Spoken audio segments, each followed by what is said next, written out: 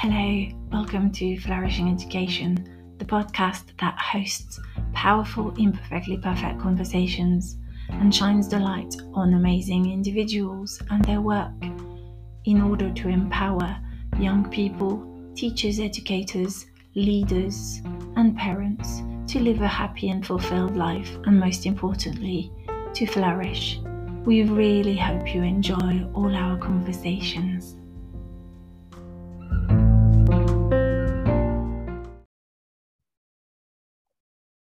Hello and welcome to another powerful, imperfectly perfect conversation for the Flourishing Education podcast. Today, I'm super excited to welcome my new guest, Dr. Daniel Wahl. A very warm welcome to the podcast, Daniel. Thanks for inviting me, Fabian. Yeah, wonderful. So, Daniel, I'm going to start with the question that I ask all the guests, and this is the once-off question I give a little bit in advance, and then there's none after that. Is would you tell the listeners a little bit more about you? So, where you're based, and your journey thus far? That could be a very long opening monologue. Well, my name is Daniel Wahl, and I'm based on Mallorca, an island in the Mediterranean, the Western Mediterranean, part of the Balearic Archipelago. And I've lived here now for 12 years, but I'm originally German, spent a lot of time in Scotland in various phases of my life. Also, have a long history with Spain before I came to the Balearics. Spent some time in Granada, in the Alpujarras, and near Madrid. Some time in California, and in Japan, and in India. And I used to travel a lot. And my wife and I, 12 years ago, chose partially Mallorca because it's a defined territory as an island, and I always thought that the real transformation that we now need to do is at the bioregional level, and islands are good case studies for bioregions because you don't have an argument about where the bioregion starts or stops. And we really wanted to throw an anchor and begin a journey of what I would call re-inhabitation. After both, my wife is English, I'm German. So we've lived in so many different places, moved together 28 times over, I think at that point it would have been 15 years of traveling around Europe and other places, that we just wanted to commit to a place in a real sense of, if in 3 years' time the usual response happens that all these people in this place is impossible, we need to move on, then let's see that as us facing our own stories, because every place is perfectly perfect, to pick up on your introduction. And that's the journey that we've been on, and it's related to my work, which is this trying to bring people back into the awareness that we've actually been a regenerative, place-sourced species for most of our history, that we have it in our very DNA. And I used to be a marine and evolutionary biologist, so even as a scientist, I can tell you that we wouldn't be here if our ancestors in deep history hadn't been bioregional custodians of the places that they didn't see as their place, the place they owned, but they saw themselves as expressions of those places. And somewhere with the beginning of agriculture and a notion of power over, like nature we accepted that nature was unpredictable and uncontrollable for a long part of that journey, but there was always the fear that catastrophe would happen, and somehow we started this let's see if we can make nature, like modern human nature, bend it to our will, and that in the scientific revolution, even that language was used. Like Francis Bacon spoke about torturing nature's secrets from her and all those kind of terrible witch burning language of those times. I think we need to remember that that's a very short part of our history, and that the deep anchor where we go even beyond that conversation of who's indigenous and who's not indigenous. We're all indigenous to life. We just all have been colonized, both in the mind and by conquerors at different stages over the last 10,000 years. Europe much earlier than then. In the traumatic backlash of those conquests, the Europeans started colonializing the whole world and inflicting the same and worse trauma on others. But yeah, I'm veering off, but all of this is related to this deep notion that I believe we need to re-enter the community of life, that we've never been separate from, apart from in our language and through our education system, through the way that we actually teach culturally by cultural osmosis and in our schools a perspective as if nature was other, as if technology and culture is something apart from nature. And that's a very, very unrealistic view of how this biophysical totality that is planet Earth, the living biosphere, even our solar system or the cosmos, as an interconnected, transforming, nested complexity that is only separate through the concepts we use to make sense of it.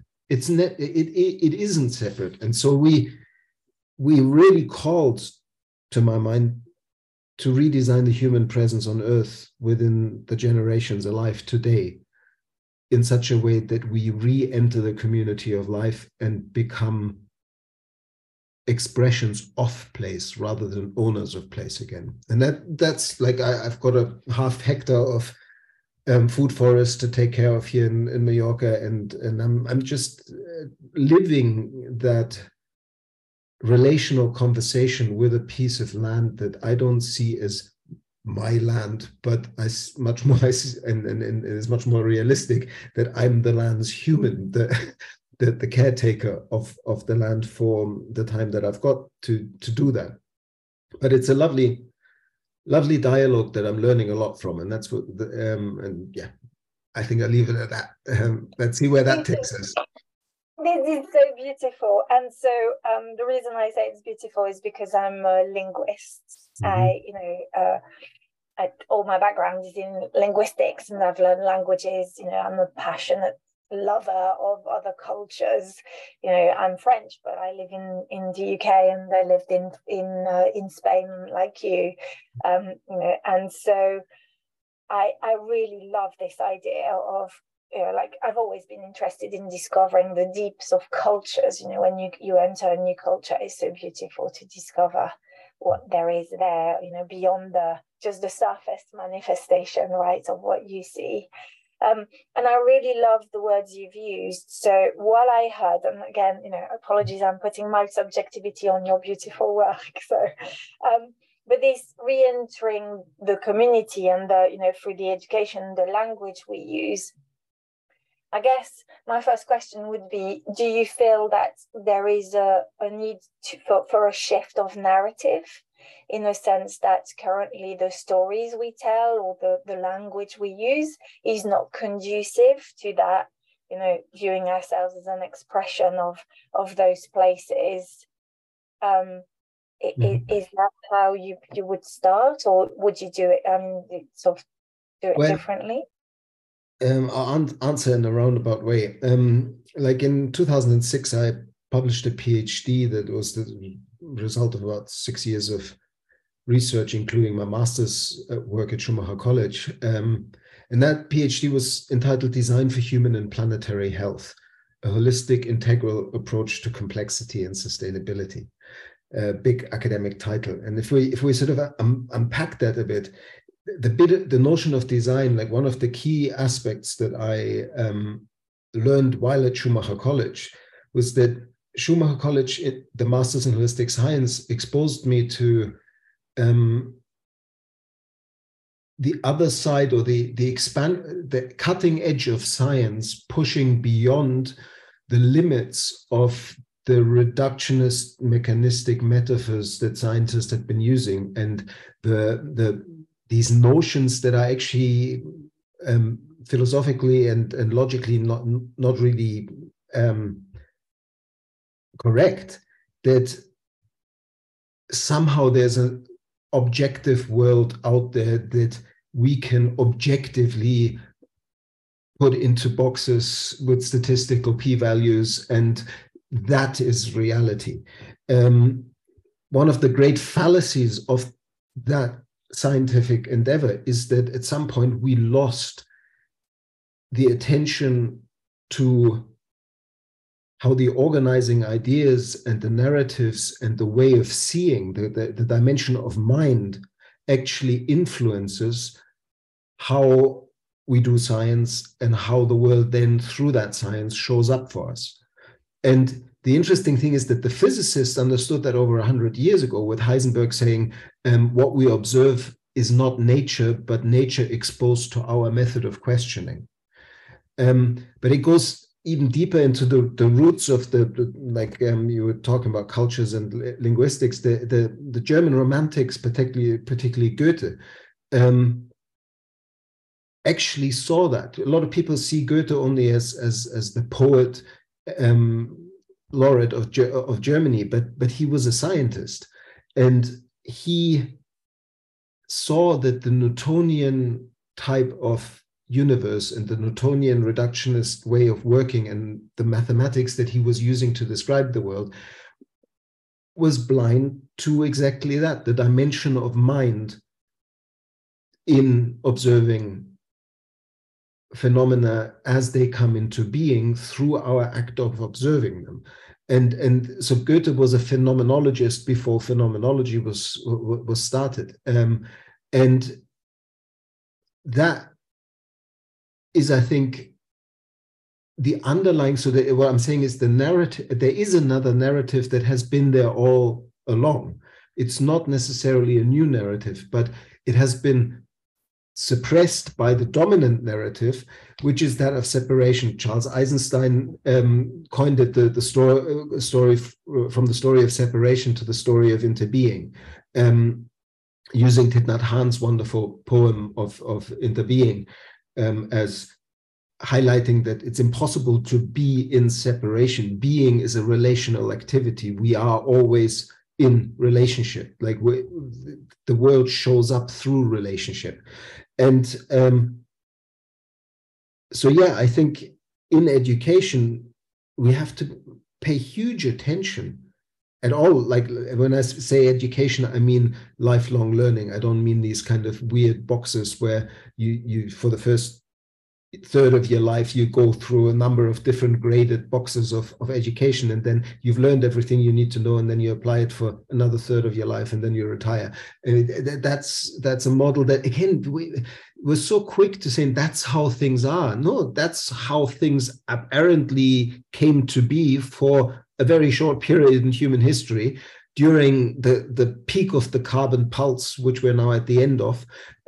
So things will change, and we need to remember that for the long journey before the carbon pulse, we had that much more deeply connected to place and the resources of place, and how we could meet human needs within the limits of a bound territory, a bioregion, that because it was the world for those place-based people, they knew that if they overdid it in one corner, when they came back around to that corner, they would have to pay the price. So they learned how to be disruptors, but be disruptors that actually liberate life's capacity to generate abundance.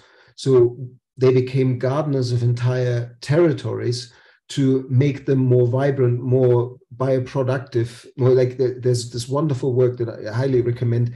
Layla June, Native American scientist, musician, activist. She did her PhD, which was recently published, on how the prairie tribes of Native America, people always say the buffalo, that the Native Americans followed the buffalo, but the reality is actually that the buffalo followed the Native Americans because of their land use practices, disrupting the land, so the buffalo would follow after because of what they were doing through burn practices and all those kind of things. Because the buffaloes were after the small grass. It's fascinating, yeah? And you can see it in so many research projects that have recently come out, from Colombia to like the black soils of the Colombian rainforest, Terra Preta, is also a human-made artifice. Like that's humans as part of the ecosystem, burying biochar with clay pots to make it inoculated with the right fungi in order to create a more abundant ecosystem. And even the species distribution, like what species grow in these forests, is actually gardened over generations. Similarly in North America. And it's that kind of capacity we have, and we now need to remember. And the important of to my mind of this framing is not to say here's the old narrative, here's the new narrative, but it is always about also recovering that this narrative has actually been there in the past. It's similarly what people have misunderstood or misrepresented the notion of regenerative cultures as this new utopian proposition of something that might be the ideal that would get us out of the mess we're in right now. Yes, and it's not an utopia, it's actually all around us. One of the key flips away from the kind of sustainability approach to, oh yeah, there's a wicked problem cluster, there are converging crises, there are the world problematique, as the Club of Rome calls it. And then we describe in this abstract way, as our education system teaches us, these problems ever more abstract with more and more scientists. We say that they show up all over the world. And so let's get clear about the problem. And then we find solutions that we can implement all over the world. And then exactly that pattern is actually what creates then solutions in an abstract space, where abstract problems get by engineers solutioneered into abstract solutions. And then we're surprised that we mess it up when we try to fit them into places that are real, dynamic, living, full of warm data. Regenerative is the exact flip of that. It's saying, rather than creating the necessary reduction of complexity so we can actually handle it, because this nested interconnected wholeness is just too much to ever know fully. We tried it the pathway, like we, Western science and Western culture, tried it the pathway of this just described. Here's a problem, what's the solution? The kind of allopathic medicine of health. You fall out of a perfect state and then you try to get back into this perfect state. Like it's even the story of, like in some religions, very strange. But if you go into the specificity of a particular culture in a particular place, so you meet complexity head on, you don't reduce it, you cut out the noise of abstract global narratives, and you meet all these, what some people frame as problems, in a particular territory with real human beings and a real history to those human beings, both those who've been there for a long time and those who've recently come there. That diversity is what is life's diversity in human form in that place. That's in that is the potential for the solutions that place needs. And both in terms of holding the deep history of the place, but also holding the innovation that the newcomers also bring to that place. And so it's not a kind of parochial back to the region, let's keep all of them out or kick the foreigners out, like the kind of strange stuff that happens, unfortunately, all over the world at the moment, that backlash of fascist Nazi ideology. No, it's the opposite. It's saying, if we look at this place and we meet all those so-called problems in real human beings with real conditions, a real climate pattern, capacity to grow certain things and not others, certain soil theories, certain amount of precipitation and water cycle in different states of health. Suddenly, rather than seeing all of that as a problem, because you're seeing it specifically with real human beings and real cultures and real places, you can flip it and you see the potential. And that's what regeneration is about. To make a system, a locality, a region see itself again. And to see that regenerative cultures are all around us, whether it's passionate teachers teaching in their schools, really trying to, in their own way, maybe even with their own limited understanding of the participatory worldview, because they also are products of their own education, still trying to impart something that is unleashing the potential in every student they have. That's working regeneratively. Similarly, people working with the local badgers or with single mums or with teenagers that haven't got the love they needed at home and need some guidance to fall back as mature members into the community rather than juvenile delinquents. All those people are actually working with potential. The local organic farmers, the local permaculturists, all of them are trying to look at what is this place and how do we make this place more abundant? How do we fall into the pattern of life, creating conditions conducive to life?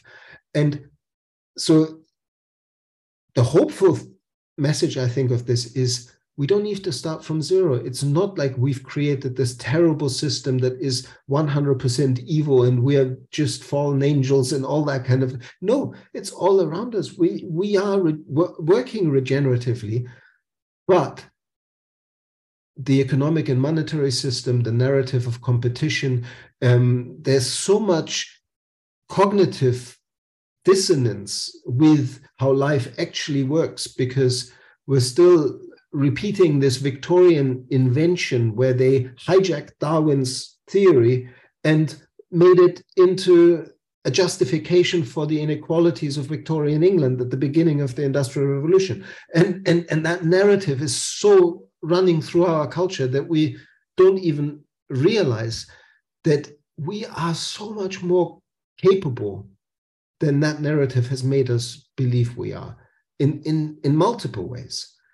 As healers of places, as healers of communities, but I think, to come back to Goethe and the different faculties, much more than that. Like C.G. Jung describes 4 ways of knowing.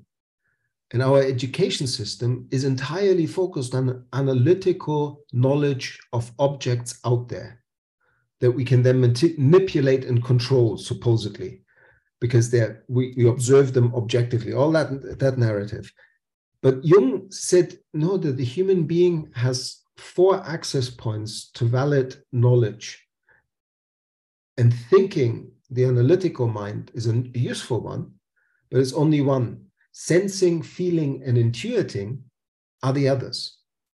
They're embodied knowledge, they're that sort of inner voice, the intuiting that integrates all of that works with warm data, as Nora Bateson would call it, of this contextual data that is not in the data sets, but in how people relate to them and how they relate to each other and in the place and its history.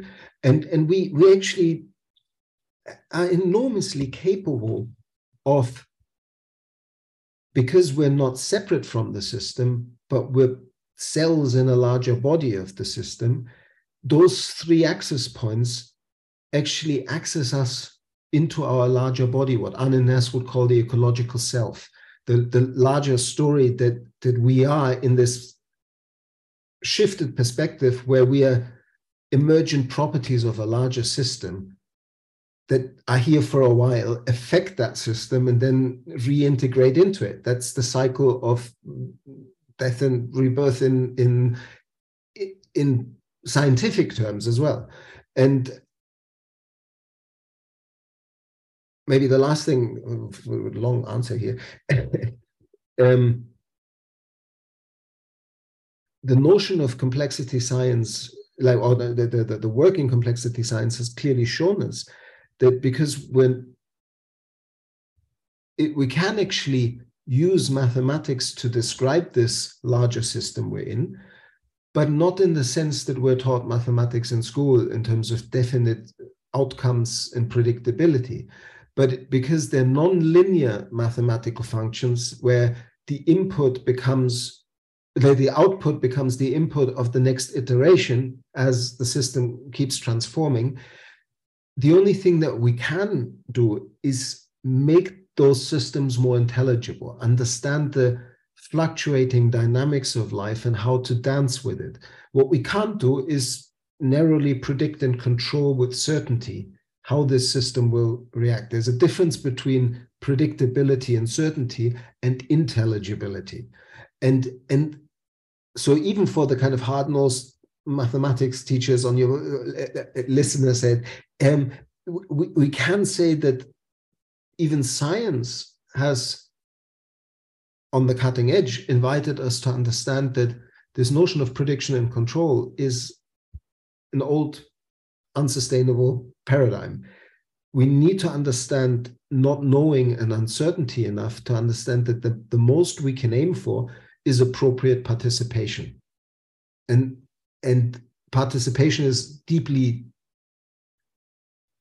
referring to this worldview that we're not separate from what we're looking at. Both our mind and our embodied way of being actually shift how the system shows up. And that's, I think, what the cutting edge of education now is about. How do we focus more on the being shift that we can generate in lifelong learners? And how do we build this regenerative capacity for learning through peer-to-peer intergenerational learning, where like, as we, like, people still rethink work with now all this, like, working from home and blah blah blah, and then they rethink education, and then they rethink the food system, and then they rethink the health system. If we, again, that's the abstract solutioneering pattern. If you really focus just on one particular place and you actively rethink how a different way of working and a different way of educating would mean that there is more participation and cross-sectoral participation between food and farming. I mean, Wendell Berry put it beautifully, like that we educate people for a medical system that pays no attention to food, and we educate farmers or agriculturalists for a food system that pays no attention to health, where the Vedanta and the Ayurvedic medicine have understood thousands of years ago that obviously what we eat is what we become, and is the core medicine that we need in a salutogenic, health-generating approach to health. And so how do we really understand that so much of what we take for granted, even the structure of education with schooling and everything,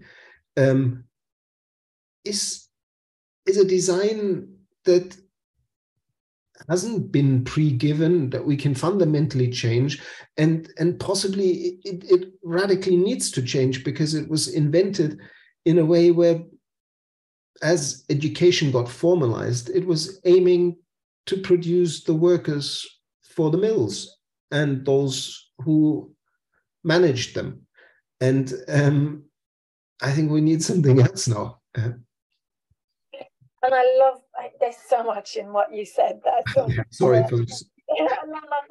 love listening listening to you and love what you said. So it's funny because there's two things that I'm going to pick on the whole beautiful things that you've said for now is, you were talking about the Victorian, like the fact that we have inherited this Victorian approach, and you came back to that in like the current system is a product of that, right? And my son and I recently were talking about traditions, because we live in Britain, and he's 15, and he was saying, sometimes traditions are not great, in a sense that they're taken as this is what we do, but I really want to challenge them.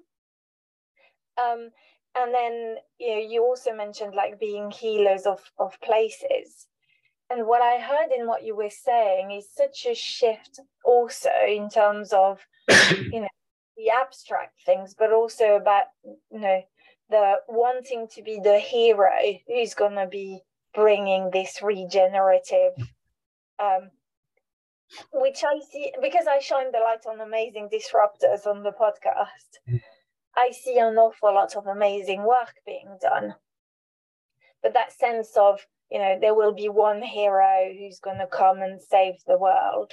But what I heard you say instead is actually focusing on where we are, and reconnecting in the local environment, and the reconnection, that remembering that we were doing that already.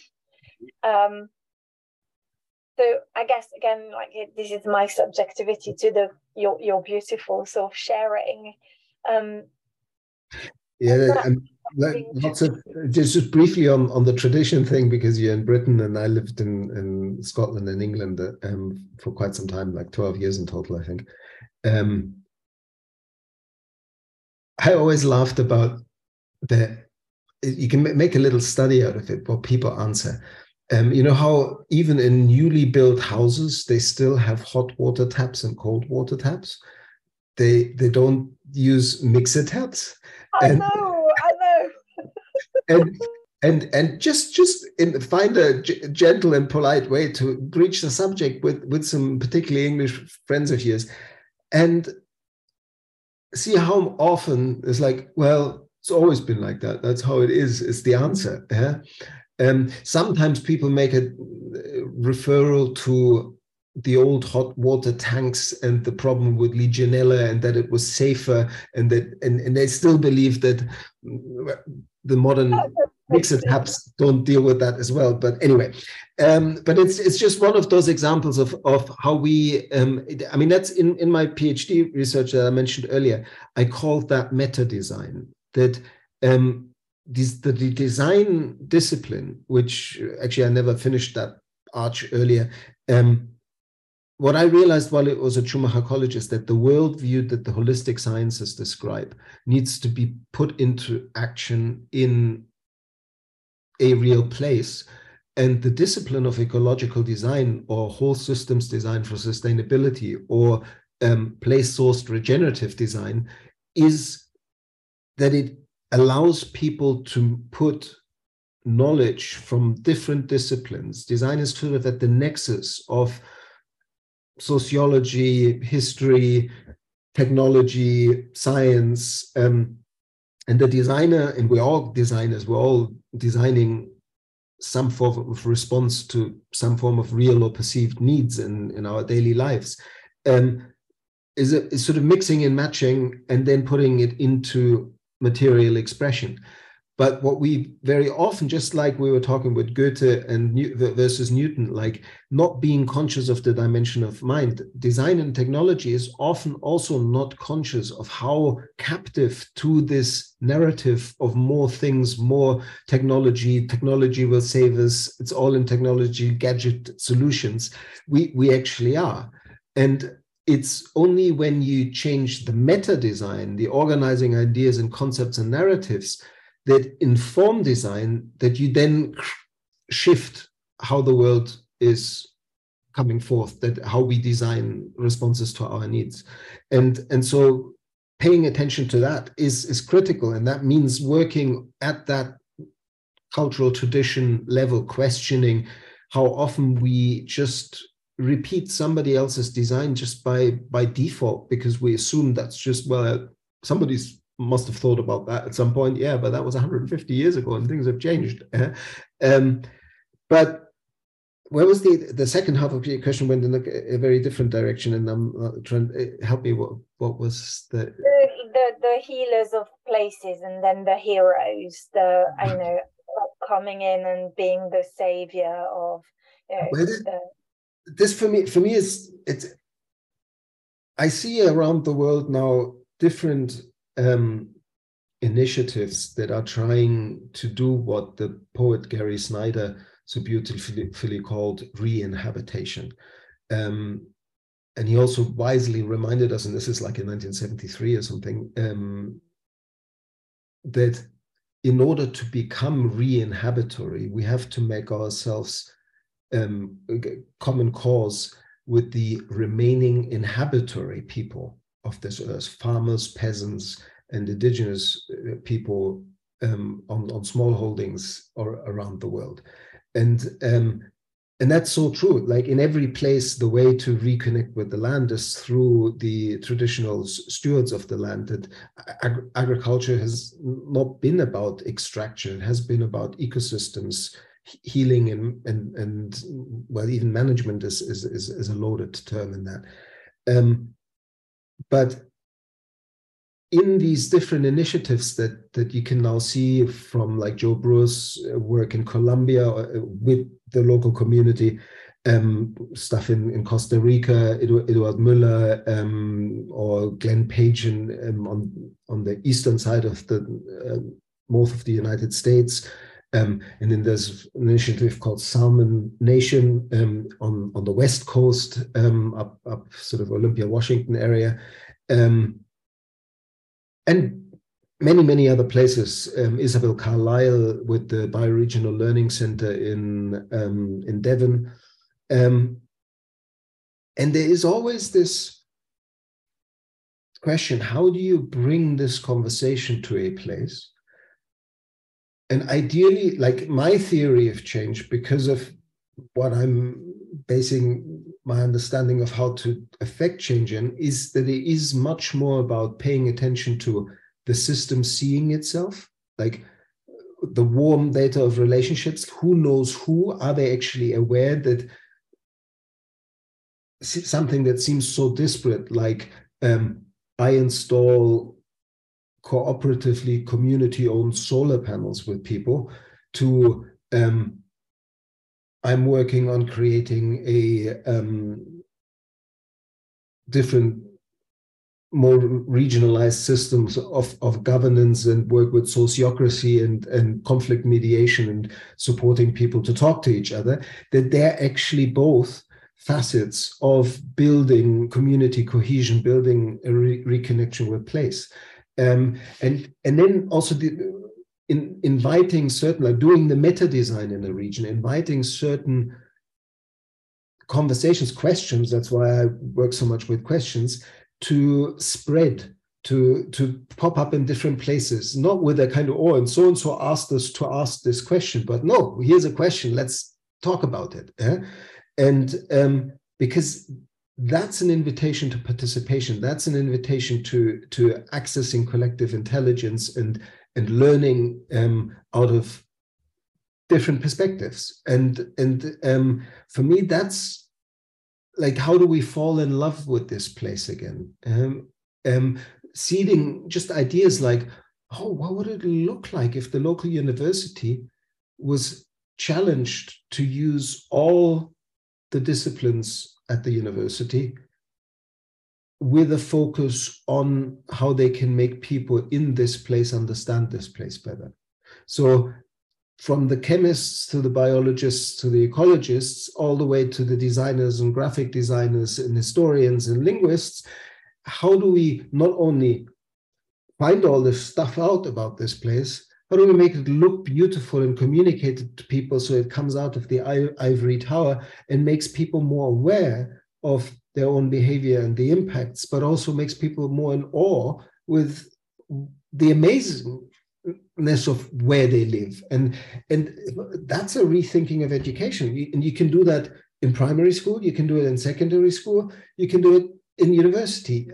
Similarly, local museums and cultural institutions can offer their uniqueness by you can still have international concerts, but you can also invite local musicians to introduce that concert with a unique sound that comes out of that place, and make that part of the art again. And like, similarly, local culture, painting, sculpture, to really celebrate local materials, local arts and crafts, local historical patterns of making something out of the resources of that place in a way that was carefully adapted to that place and not over exploiting it. All of that for me is what we need to encourage people to have conversations about. And it works initially maybe faster if you put a pin down and say, I am establishing this initiative and now come and join this initiative, or here's a center and here we will learn. But this kind of dancing with complexity approach is kind of more like setting acupuncture needles on the path and seeding memes and then trusting that they will travel. And success is measured in somebody really excitedly telling you something that you've spent 10 years planting the meme for, and saying, oh, yeah, we need to do, like, Mallorca is the perfect case study for bioregional innovation. It's like, yeah, I think so. Yeah, that's a good idea. And you don't go, no, well, you can watch a video where I said that in 2013. You think that, but you don't say that, because that's more effective. And so, yeah, but that's just my theory of change. Like, because the danger is that it backlashes when it becomes too much about one person. But then, of course, it has its own dynamic. If you do this kind of work in a place like I here on Mallorca, don't feel like I've done major things on Mallorca and look at Daniel's project on Mallorca. But sometimes it's presented like that, and it's much more like that. Some amazing people have done amazing things here on Mallorca, and I'm helping to bring what they do into a larger narrative. And yes, I've helped fund in the background or made some connections and something sparked through that.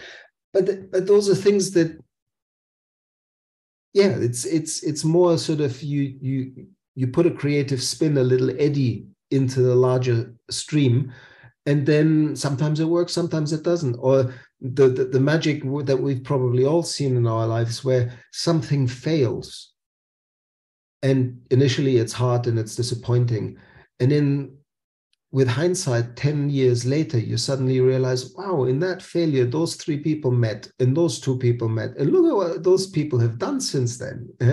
And so you go, was it a failure, or would have been a failure if we had succeeded in that? And these people wouldn't have reorganized themselves to do what they then went on doing, informed by that failure.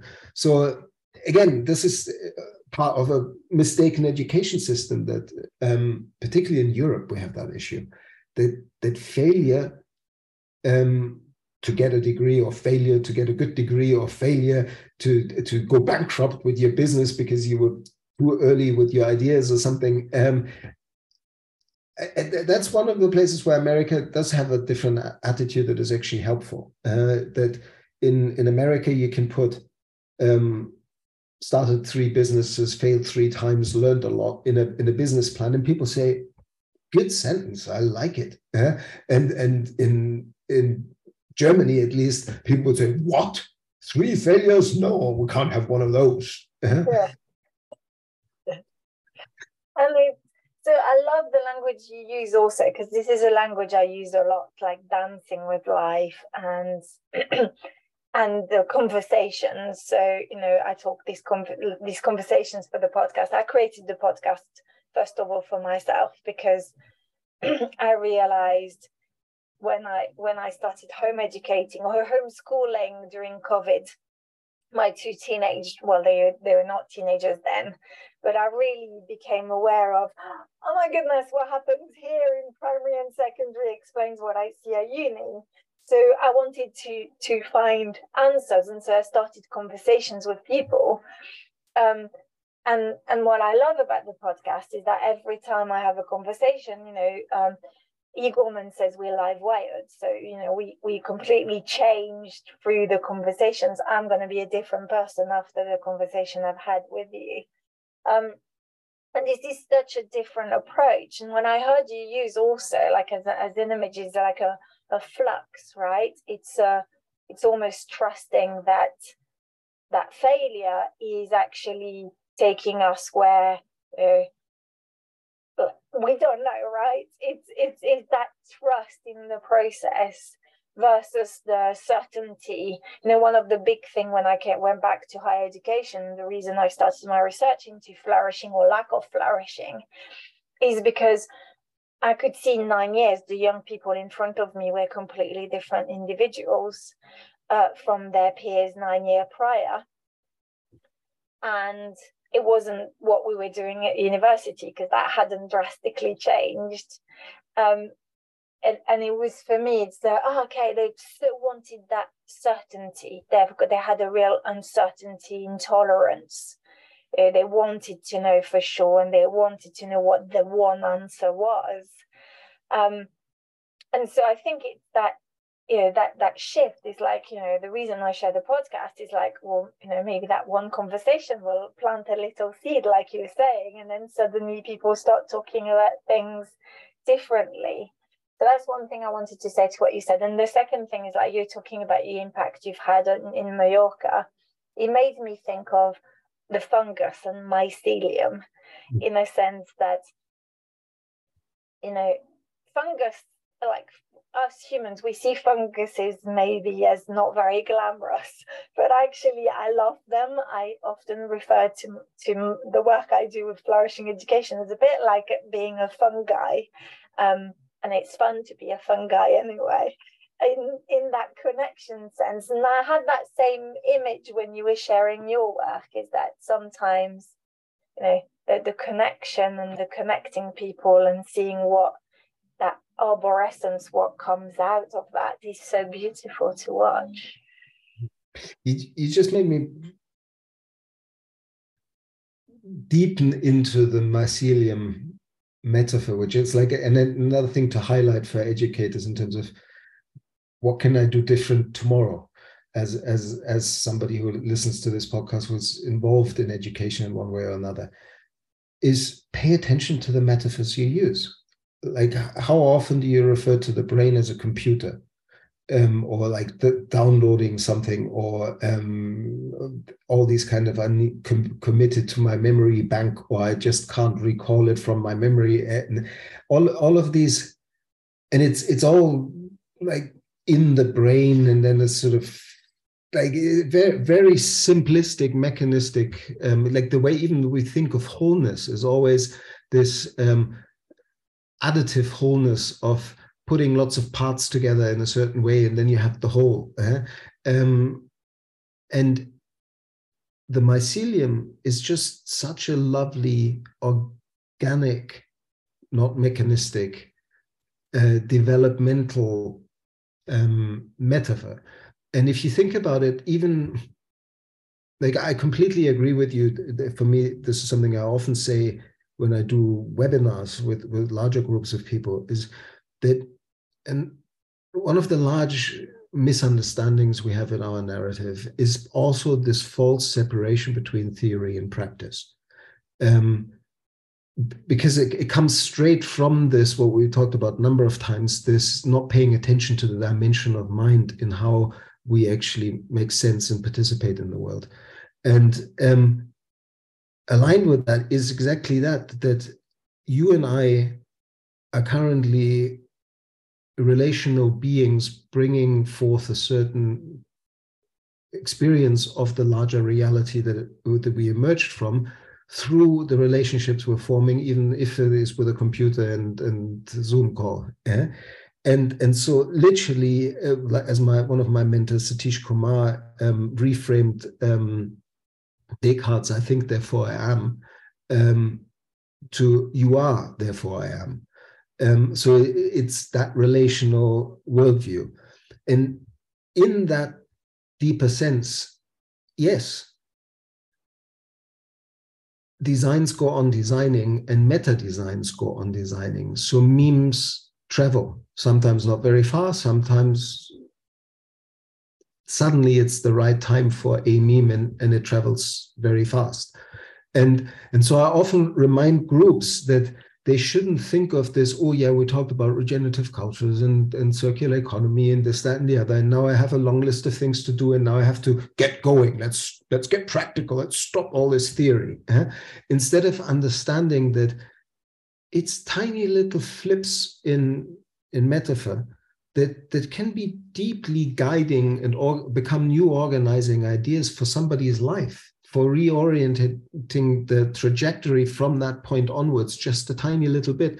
But that's sometimes in complex systems, it's small differences can turn out to be huge in effect, the famous butterfly effect. And so, yeah, to come back to the mycelium, as you were speaking, I suddenly thought, yeah, in many ways, each one of us as individuals, and we feel so individual, so separate from the world, because we pay attention to the fruit body of the mushroom. That thing that pops up, looks really beautiful for a few days, then gets wrinkly pretty quick and disappears again. And that's basically one human lifetime. But that doesn't mean that the mycelium, the network that is invisible, that in our case is maybe through the mycelium of consciousness and narrative and story, suddenly begins to connect the emperor penguins to the icebergs, to the sequoia trees, to love poems, to lamenting the cycle of death and rebirth. All of that is suddenly something that we have connected and contributed to. Like we can't change the stream, but we're contributors to a larger stream that can change outcomes hugely. And for me, that similarly, like these flowing dynamic metaphors, like it's just lovely to think that we're all given an opportunity to express our unique potential this time around. And it's not through competition and elbows and getting ahead of the other. The beautiful paradox is that in order to fully self-realize and express the unique potential, it can only be, because we're living in a relational universe, in deep connection with and service to the next greater whole, our family, our community, our ecosystem, our bioregion. And to rest assured that rather than having to become a globally renowned scientist that solves global problems with the COP process and the United Nations and all of that, if we solve these issues in our places, in our bioregions, because place is fractal, and this place, this bioregion is also the planet, and we are also the planet. A fundamental change, even just in the individual, is a change in the whole system. And a change in the community is a change in the whole system. And that's, I think, where we're given back our agency and our daily invitation to embrace this paradox of, on the one hand, when you understand participation and complexity correctly, it gives you a huge humility because you meet the limits of your own knowing and uncertainty. But then paradoxically, also because you realize how it is through your choice of attention and intention and the narrative you can put to a situation. Even if you can't change the situation, you can change how you respond to it. Suddenly you realize that it gives you a huge agency, and that agency is not a choice, that we can't but participate. We can't but change the future of life on earth with how we live, because that's the relational nature of being. But we can be distracted from distraction by a distraction, as T.S. Eliot so beautifully put it, that we don't pay attention to the dimension of mind and our own agency in participation. And therefore we live somewhat blindly in false narratives, chasing false hopes, like what's his name? The guy, the hero with 1,000 faces guy. Beautiful quote. That happens to so many people in our current education system, of getting to the top of the ladder to realize it is leaning against the wrong wall. That's what causes the burnout for a lot of people at some point in their life. And so if we remember our agency and we dance between this audacity of, since my life does matter, I might as well make it matter, whether it's making my privilege count, because sometimes we can't turn privilege away once we have it, by birth, by where we were born, by what passport we have, by what education was accessible to us.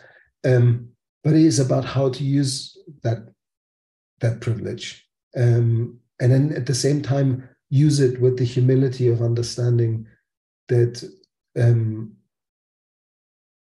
there's always magic behind certainty.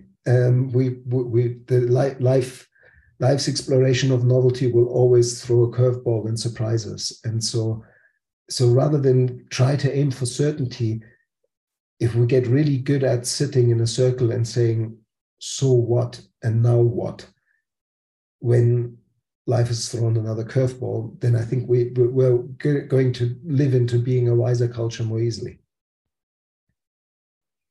Just beautiful. I could talk to you for hours, Daniel. It's just really phenomenal. Yeah, just really love what you've just shared. And I wonder whether we should perhaps, if you're happy, like leave it with those last questions. Sounds good. Now what? So what? I think they're really beautiful. I just want to thank you. Thank you. Looking forward to listening to this again. Like sometimes it's also because we bring forth a world in the act of relationship. It's the quality of listening, the quality of space we co-create that then elicits certain things. I'm sorry that I went into quite so many monologues, but that's. Please don't be, because that's the purpose of this podcast. Is me truly holding the space. So I wanted to hear you. So I really thank you for your time today. It's been pure delight. Thank you so much, and have a wonderful rest of the day. Whereabouts in England are you? I'm near Bristol.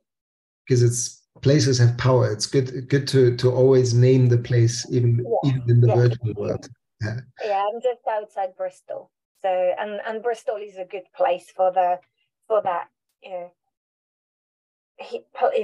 healing of places. I think that Bristol is a beautiful place for it. There's a lot of great stuff happening in October, or end of September, early October. There will be a conference in Bristol called Planet Local. Look it up. You might enjoy. I will. Yeah, amazing. Well, thank you so much, Daniel. Lovely to meet you, and have a lovely day. Have a lovely day. Bye. Thank you. Bye.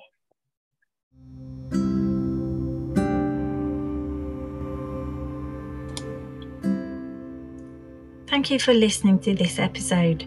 If you enjoy our podcast, please subscribe and leave a review on Apple Podcasts, or follow us on Spotify. You can also reach me via Twitter at FlourishingHE, on LinkedIn, or you can join our private Facebook group, Flourishing Education. All the links are easily available on anchor.fm. Thank you so much, and I hope you are flourishing. Bye for now.